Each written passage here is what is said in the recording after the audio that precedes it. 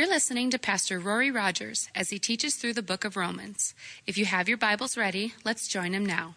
It says, I say then, has God cast away his people? Certainly not. For I also am an Israelite of the seed of Abraham, of the tribe of Benjamin. God has not cast away his people whom he foreknew. Or do you not know what the scripture says of Elijah? How he pleads with God against Israel, saying, Lord, they've killed your prophets and torn down your altars, and I alone am left, and they seek my life. And what does the divine response say to him? I have reserved for myself 7,000 men who've not bowed the knee to Baal. Even so, then, at this present time, there's a remnant according to the election of grace. And if by grace, then it is no longer of works. Otherwise, grace is no longer grace. But if it is of works, it is no longer grace. Otherwise, work is no longer work. Right? Okay. What then? Israel has not obtained what it seeks, but the elect have obtained it, and the rest were blinded, just as it is written. God has given them a spirit of stupor, eyes that they should not see, ears that they should not hear to this very day. And David says, let their table become a snare and a trap, a stumbling block and a recompense to them. Let their eyes be darkened so that they do not see, and bow down their back always. Let's pray. Lord God, we come to your word just asking for hearts of humility to receive from you, to be changed by you. Lord, many of us have just read that text and just the shut-off switch was pushed in our brain, Lord. God, we pray that you would give us minds to understand and to comprehend your great grace to Israel means something to us as well. Lord, we pray that you would give us endurance today to study your word. Lord, that we would get business done and roll up our sleeves and do work through this text today. Lord, we pray for the transforming power of the Holy Spirit in our midst to change us, God. Lord, so many of us, we're just entrapped in religion, God. I even today, coming into this room and having the smell of coffee and perfume and pages of Bibles and furniture, it just reminded me of when I was a kid going to church, and just religion was it was a foul smell to me. And Lord, today, my heart's not about religion. I'm about relationship with Jesus. And the smell is a beautiful aroma of worship to you. And God, I pray you take us to that place today where it's not religion or works that we might boast in, but Lord, that we would boast and be overjoyed in grace today, knowing we have been redeemed to a relationship with our Creator. For your glory, for your praise, in Jesus' name, amen. Amen. Go ahead and be seated. In Romans chapters 9 through 11, we're looking at the nation of Israel. The focus and the context is on the nation of Israel. Chapter 9 of Romans, we've looked at Israel's past, God's sovereign election over them as a people group, not necessarily by race, but definitely by grace. In chapter 10, we looked at Israel's present state, that they're currently in rejection of God as a corporate nationality, as a nation. But then we see here in chapter 11, and more so in the next weeks to come, we'll look at Israel's future. As Paul says, one day all Israel will be saved. And we look forward to that day when Jesus comes back in the clouds and every eye will look on him whom they pierced, and they will fall in repentance and declare him to be their Messiah. That will be an exciting day indeed. But in these chapters 9 through 11, we look at the nation of Israel being entrenched in unbelief. And this wasn't to be attributed to either God's unfaithfulness or God's injustice, but rather to his purpose of election, we saw in chapter 9, verse 11. Also, this is attributed to Israel actually stumbling over Jesus. Chapter 9, verse 32, he's this stumbling stone to them, a rock of offense. And they became very obstinate and rebellious in their rejection of Jesus as the Messiah and his persistent advances towards them as a people. As you look back in chapter 9, verses 1 through 6, Paul says, I tell the truth in Christ. I am not lying. My conscience also bearing me witness in the Holy Spirit that I have great sorrow and continual grief in my heart. For I could wish that I myself were accursed from Christ, that I would go to hell, is what he's saying. so that my brethren and my countrymen according to the flesh, who are Israelites, to whom pertain the adoption, the glory, the covenants, the giving of the law, the service of God, and the promises, of whom are the fathers, and from whom, according to the flesh, Christ came, who is over all, the eternally blessed God. Amen.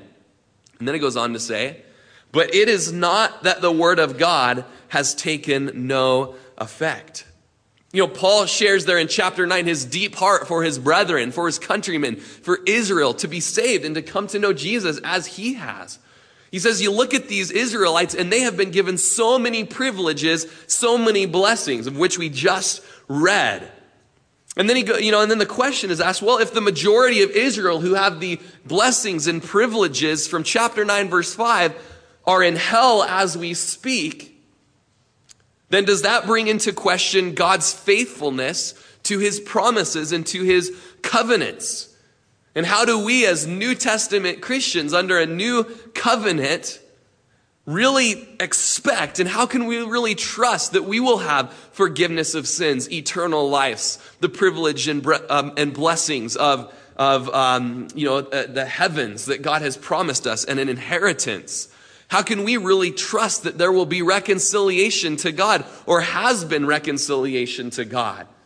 As chapter 9, verse 6 concluded. And Paul says it's not that the word of God has taken no effect. It's not that the promises of God have been done away with.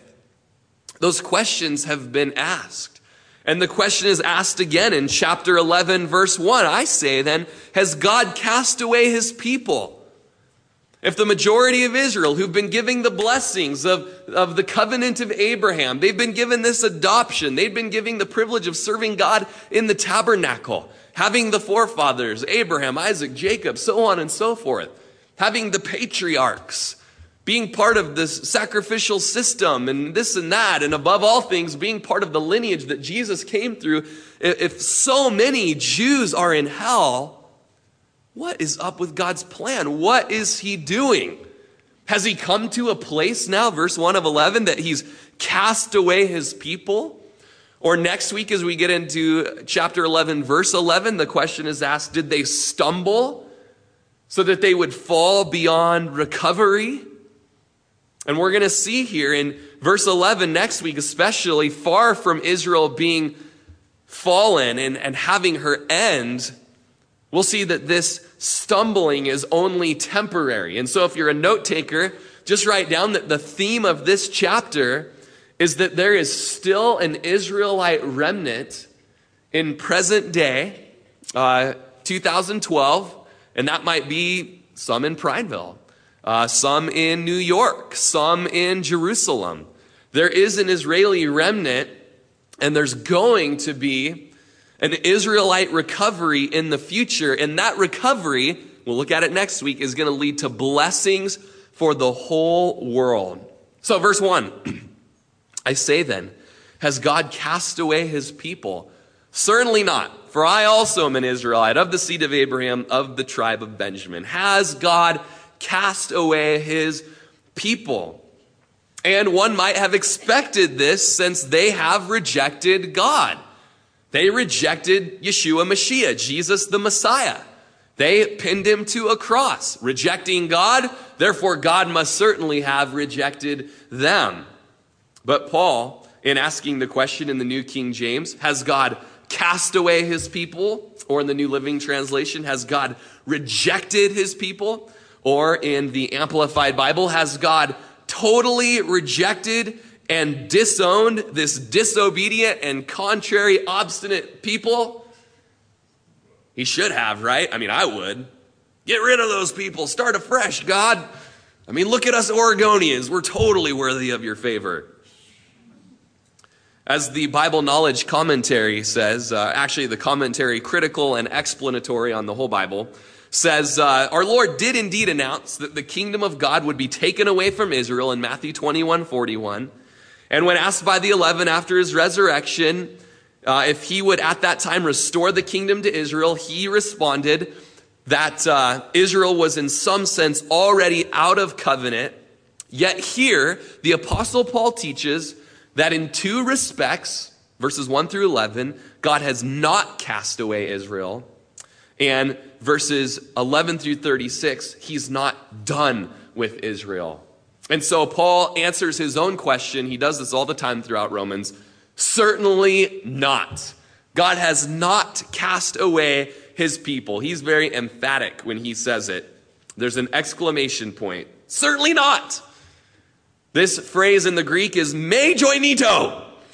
And I think I just said it a little more Japanese than Greek, but you get what you pay for in Prineville. Sorry. This phrase is translated from the King James Version as God forbid. This is controversial within the church, people. Is God done with Israel? God forbid. Certainly not. Me joinito. Something like that. Paul is responding by saying, impossible. And he's going to give us in this chapter 4 proofs that God has not cast away his people. These proofs are from personal proof. We're going to see Paul's testimony here. Historical proof through the story of Elijah. Dispensational proof next week in verses 11 through 24. And scriptural proof, verses 25 through 36. Now, let's just look real quick at Psalm 89:31. Where it said, if they break my statutes and do not keep my commandments, then I will punish their transgression with the rod and their iniquity with stripes. Nevertheless, my loving kindness I will not utterly take from him, nor allow my faithfulness to fail. My covenant I will not break, nor alter the word that has gone out of my lips. Once I've sworn by my holiness, I will not lie to David. His seed shall endure forever, and his throne as the sun before me. It shall be established forever like the moon, even like the faithful witness in the sky. You know, the psalmist writes of, although it's true that when you rebel against God and when you disobey, there is judgment. There will be stripes. The rod of correction will be broken out.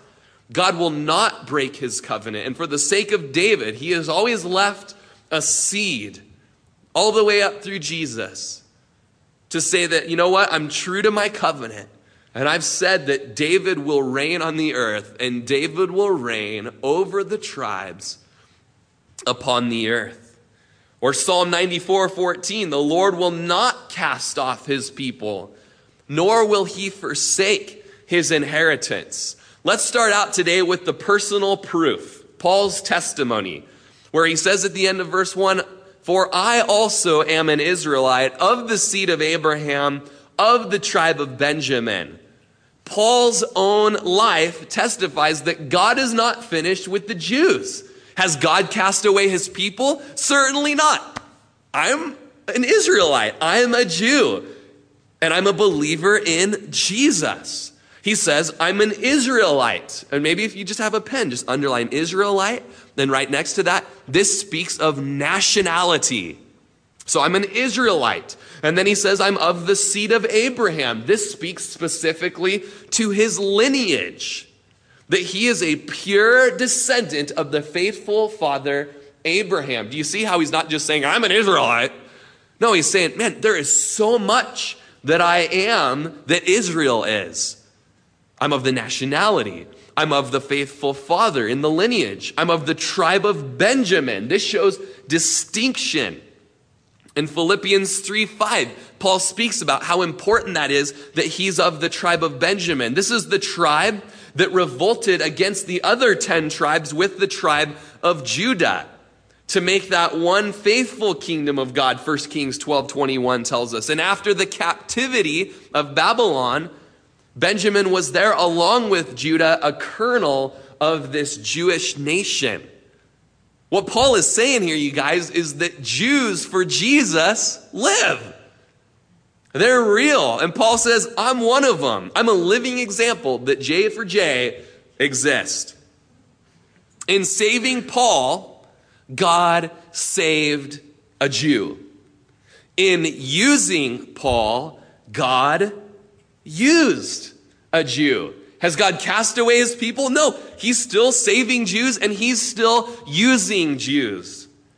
Paul is himself an example of the Jews being saved, that he who was the best of all Jews, Philippians 3, he says, I'm the best of all Jews, and I'm still a sinner in need of Savior. And he goes through in Philippians 3, I was circumcised on the 8th day by the seed of blah, blah, blah, of the stock of Benjamin. Who uses that word except for cattle ranchers, stock. Genealogists, I guess, But he just goes through, says, I'm the best of all Jews, still in need of a Savior. I count all that was good for me as rubbish, that I might know Christ. And so Paul says, you know what? I needed to be saved as the best of all Jews, but then he doesn't say that only. He also later on in Scripture says, I'm also the worst of all Jews. He's a walking oxymoron. He's the best of all Jews and the worst of all Jews. He's like, it was the best of times, it was the worst of times, whatever that's from. Two cities. Tale of Two Cities. Thank you. I'm well learned. 1 Timothy chapter 1, verse 15. This is an incredible scripture that Paul says about him being the best and the worst. It says, this is a faithful saying and worthy of all acceptance. And you guys drill this into your minds. That Christ Jesus came into the world to save sinners. Let's say that again. Christ Jesus came into the world to save sinners, of whom I am chief. However, for this reason I obtained mercy, that in me first Jesus Christ might show all long suffering as a pattern to those who are going to believe on him for everlasting life. You guys, I love this scripture, and you should too. First of all, who did Jesus come to save? Sinners. Who are the sinner? Who are the sinner? Yeah, that would be, right? You. And so that gives great hope, no matter what your past is, that Jesus has come to save sinners. Jesus himself says, those who are well have no need of a physician, do they? But it's those that are sick that need a doctor. That's why Jesus came into the world. There's a bunch of sickies here.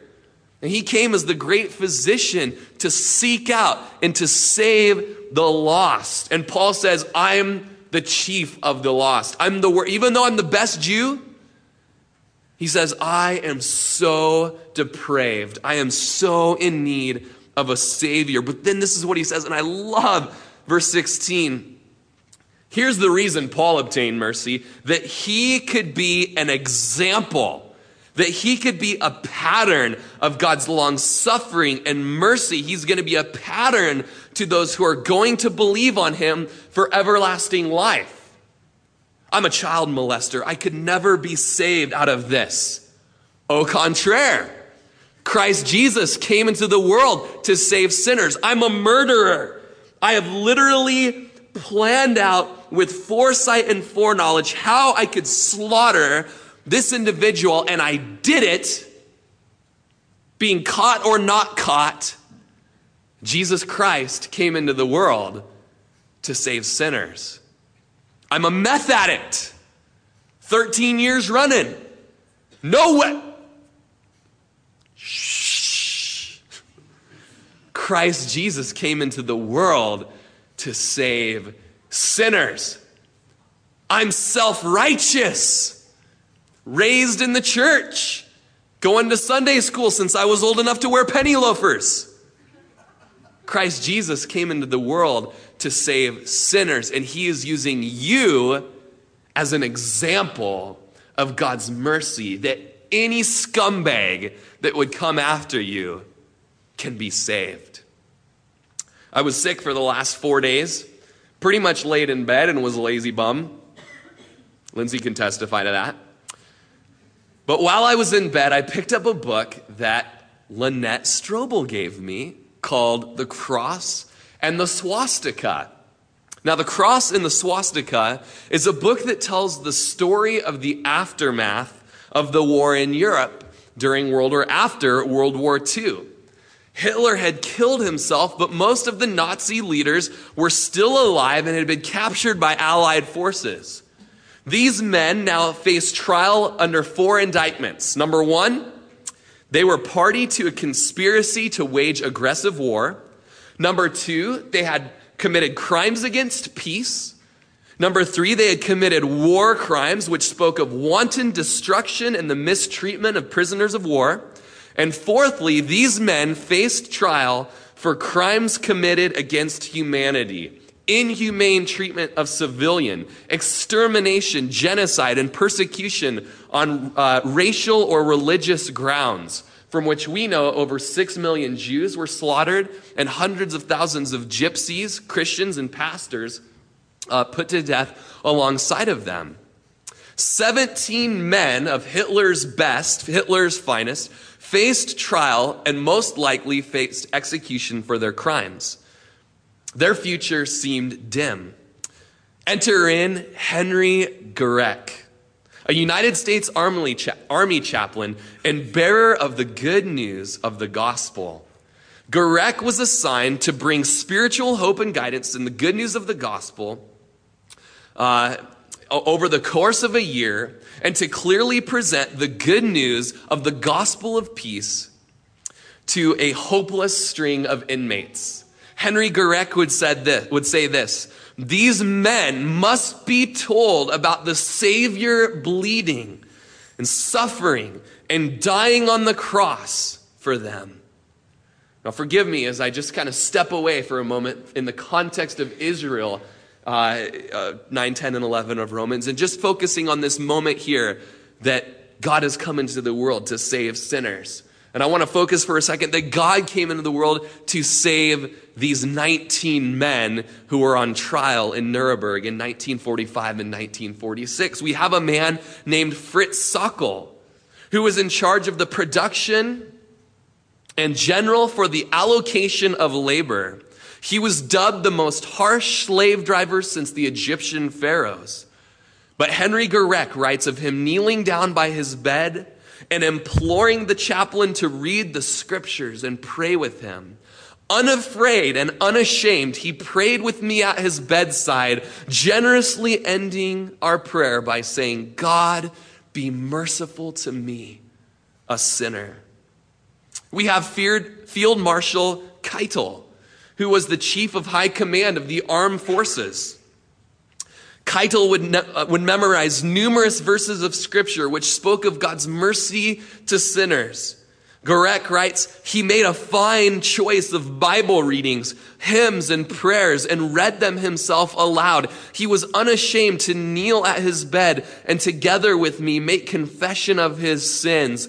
On his knees and under deep emotional stress, he received the body and blood of our Savior in the bread and the wine. With tears in his voice, he said, "You have helped me more than you know. May Christ, my Savior, stand by me all the way. I shall need him so much." Albert Speer, Reich Minister for Armaments in War. Slave labor was used to produce his armaments, along with Baldur von Schirach, the Hitler Youth leader and overbearing leader of Vienna, and Hans Fritsch, who was the head of the broadcasting division and propaganda ministry. All were written by Gurek in this sentence where he says, "It touched my heart to see the 3 big men on their knees about to receive the Lord's Supper. I felt sure others' prayers were with me because it was not possible to win them to the foot of the cross without the intercession of God's people. I'm convinced God worked a change in their hearts through the word that had been read and preached to them, and they were ready, as every penitent is, to ask God's forgiveness of sins for Jesus' sake." Gurek asked the 3 men, "I now ask you before God, is this your sincere confession that you heartily repent of your sins, believe in Jesus Christ, and sincerely and earnestly purpose, by the assistance of God, the Holy Spirit, henceforth to amend your sinful life? Then declare so by saying yes." The men said yes. With delight in his heart, the chaplain gave bread and wine to Fritsch, von Schirach, and Speer. Another man, Konstantin von Neurath, former minister, 1932 through 38, an occupier of Czechoslovakia, a cruel man, would read out loud with the chaplain Ephesians chapter 2, verses 8 and 9, and would see that being born again was altogether a work of the Holy Spirit involving personal repentance of sins that separated him from God, and that Christ paid the penalty of sin, and it was up to him to ask for forgiveness and by faith receive Christ into his life. Henry Garek recalled, as we went along, he manifests genuine interest. This led to a crisis experience when the old baron admitted his need of salvation. Foreign Minister Joachim von Ribbentrop would eventually be the first in line, the first in command after Hitler, as the other two men, including Hermann Göring, would commit suicide via cyanide capsule on the execution day.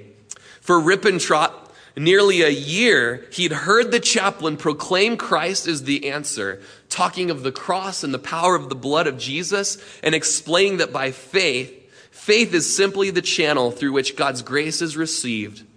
Ribbentrop could hold out no longer, seeking God's forgiveness and opening his heart to Christ. Garek writes, one of my most heartening experiences was observing the slow and steady progress of Joachim von Ribbentrop, the diplomat, from cool indifference to a truly sincere Christian faith. This upset Frau Ribbentrop. As Garek wrote, she certainly made it as difficult for me as she could through her letters. She wrote that she would offset my influence on her husband in every way she could. After the guilty verdict was given, the men were given final chance to see their families, and Garek heard Ribbentrop plead with his wife that their children should be kept in the church and be brought up in the fear and admonition of the Lord. This statement coming from Ribbentrop is especially interesting to me because at the beginning of my work, I discovered that the whole family had withdrawn from the church. Perhaps uncharitably, I labeled Frau von Ribbentrop the most ungodly woman I'd ever met. I heard her husband plead with her, have the children baptized, sweetheart.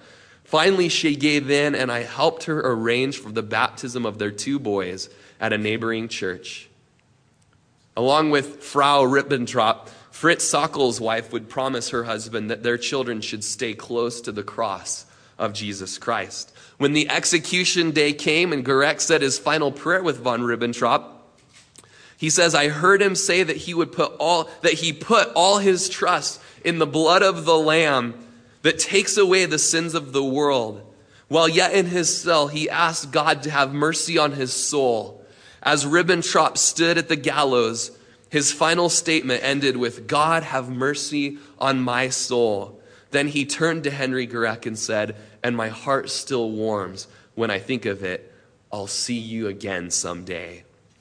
What Paul said in 1 Timothy was that if God can save the Sauls of Tarsus, he can save anybody. And an understanding of the gospel of grace will show this to be true. That the Hitlers and Hitler's henchmen in the world can be saved. That Saddam Hussein can be saved. That Osama bin Laden could have been saved.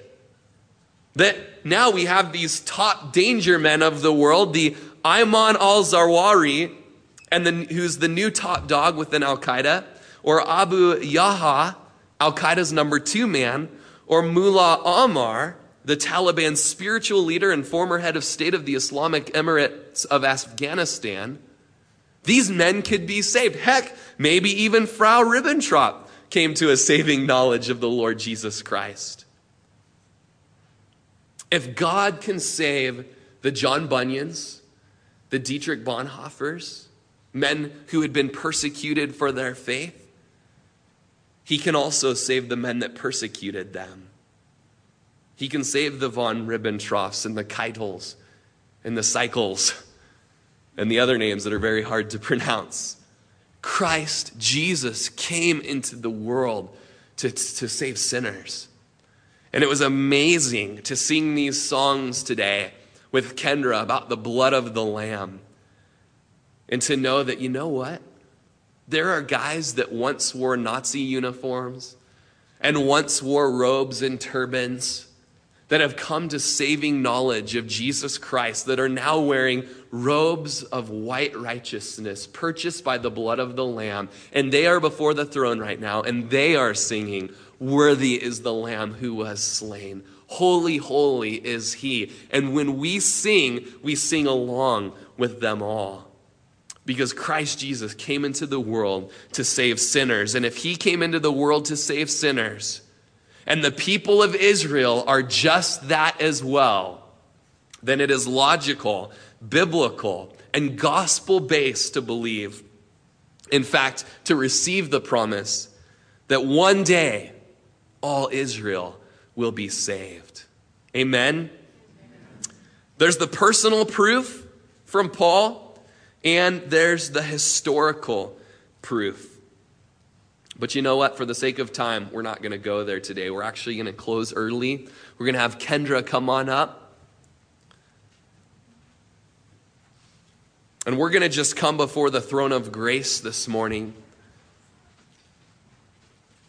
You know, it would be foolish on my part to make the assumption that every single person in this room is saved. That every single person in this room has a saving faith in Jesus Christ. That we have all, every one of us, trusted in him for the forgiveness of sins. That would be a foolish assumption, and I know that it would be an incorrect assumption. But that there's people here that are sinners. You're aware of your sin. In fact, as we've spoken today, the Holy Spirit has shown you some area of your life that's fallen short of his beautiful glory. And right now, you're dead in your sins. You're dead in your trespasses. But the good news is for you today is you are just whom Jesus came to save. You're just the one that he's looking for. And the scriptures tell us that the Holy Spirit is alongside of the world to convict the world of sin and to convict the world of God's righteousness, that he is pure, that he is holy, he is light, and in him is no darkness at all. But the Holy Spirit also convicts us of judgment, that one day we'll stand before just the holy, righteous judge, that nothing gets by him. And you'll stand before that righteous judge in your robes and garments and rags of filth and of sin. And you'll attempt to give a defense on your own account. And that defense will fall short. In fact, the scriptures say your mouth will be stopped. And you'll see that you're absolutely guilty. And on that day, the just judge will say, "Away from me, I never knew you." But the gospel of grace also says that those of us that have heard of Jesus and have heard of his grace and have heard of his atonement for our sins, that by his blood he washes away our sins, that we can put our trust in that and that we can be washed as white as snow. You know, this morning Russell saw me transcribing from the cross and the swastika, and he's like, "What book is that?" And you know, I've got pictures of the top 5 most wanted terrorists up on my computer screen, and I've got German Nazis in this book, and he's like, "Who are those guys?" And I'm like, "Russell, those are bad, bad men. But you know what? Jesus came into the world to save bad, bad men." And I showed him the pictures. I said, "This man killed millions of people, but he believed in Jesus to wash away those sins. And you know what? Jesus forgave him and took away those sins. And he's in heaven right now." And Russell just asked just the best theological question you could ask. How does Jesus take away sins? And I said, "Son, Jesus takes away sins by taking them and putting them upon himself. And he takes his goodness and his obedience, and he goes and he puts that on the believer." And Russell was just like, "Man, that's awesome." learning about imputation at the age 5.5. And perhaps today for you, this is your first time hearing of imputation. That he made him who knew no sin, Jesus, to be sin for us, that we could become the righteousness of God in him. And why don't we just set our things aside? Why don't we just close our eyes and just offer our hearts to the Lord, to respond to the Lord right now.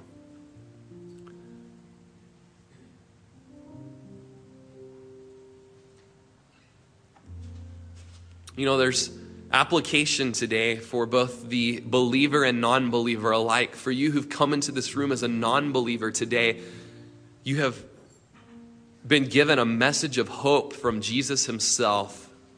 No matter what you've done,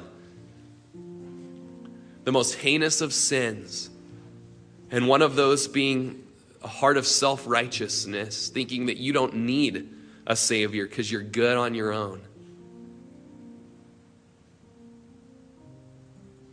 That those heinous sins could be forgiven if you would show faith like a child.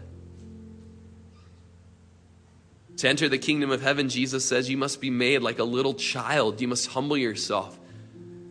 Like these Nazi generals at the top of the ladder, at the top of the chain. They humbled themselves and became like babies, and getting on their knees, confessed their sins, and received Jesus' goodness upon them.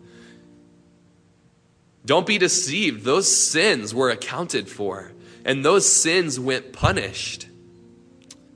But who bore the punishment? But the spotless Lamb of God. And you know what? You here today with all of your failures, you can have Jesus bear your sin and bear your shame. As the scripture says, anyone who believes on him will not be put to shame. You can be forgiven today, but you must humble yourself. You must confess, I'm a sinner and I'm in need of a Savior. And you must rest in the finished work of Jesus' perfect life and his perfect death and his resurrection in glory. That you too, by faith, would now have lived a perfect life. That you too will be crucified with Christ and yet live. And now live a life of resurrection power for the one who loved you and gave himself for you. His name is Jesus. And if you're here today and that's you, and you want to be forgiven of your sins, right now where you're at, I just want to ask you to stand. Stand up where you're at. If you hear the Lord saying, that's you, I'm calling you to stand. Stand where you're at. Stand for Jesus. Respond to Jesus. He took the cross. He carried the cross. He was made shame. He was scorned for you. He hung on an open public street, naked and open and wounded and bleeding for you. He was thinking of you. And by his grace today, he calls you to stand and to respond to the gospel and to say, Lord, that's me. I want to confess you before men as you confessed me before men. I want to receive forgiveness of sins as you proclaim forgiveness of sins. Jesus Christ came in the world to save sinners. And if you're a sinner that needs saving, respond to that salvation and stand today. The Lord sees you. The Lord sees you. The moment that you hear him calling you to stand, do not resist it. Do not harden your heart. Today is the day of salvation. Stand where you're at and be saved. Not by standing, but by receiving through faith God's incredible gift of forgiveness. Stand right now and receive forgiveness. Christ Jesus came into the world to forgive sinners. And you are a sinner today. The Lord sees you standing. Just let him wash you right now. Just let him speak to you forgiveness. Let him speak to you sonship and daughtership. Let him speak to you adoption. Hear the adoption papers being signed right now. You are my son. You are my daughter. I will not let you be put to shame. You're forgiven. Anybody else, stand right now. God's brought today a special message of evangelism, a special message of the good news. And he drew you here today for this purpose. That you can have your robes of filth be set aside by Jesus, and you can put on white robes of clean righteousness. You can be forgiven today. Respond. You hear the Holy Spirit speaking to you. Respond today. As I said earlier, as we were closing, it would be foolish for me to think just because people go to this church, your name's probably in the church directory, you're a Facebook fan of Calvary Chapel of Crook County, oh, you're saved. That's not what saves you. Is there any evidence of Jesus Christ being Lord of your life? Is there any evidence of him being your Savior, of you resting in him to save you from your sins? Be honest, be real before God right now. And what a gift for him to say, hey, no, you're resting in your self-righteousness. Rest in my righteousness today. And God leads you to stand right now. Respond to the gospel.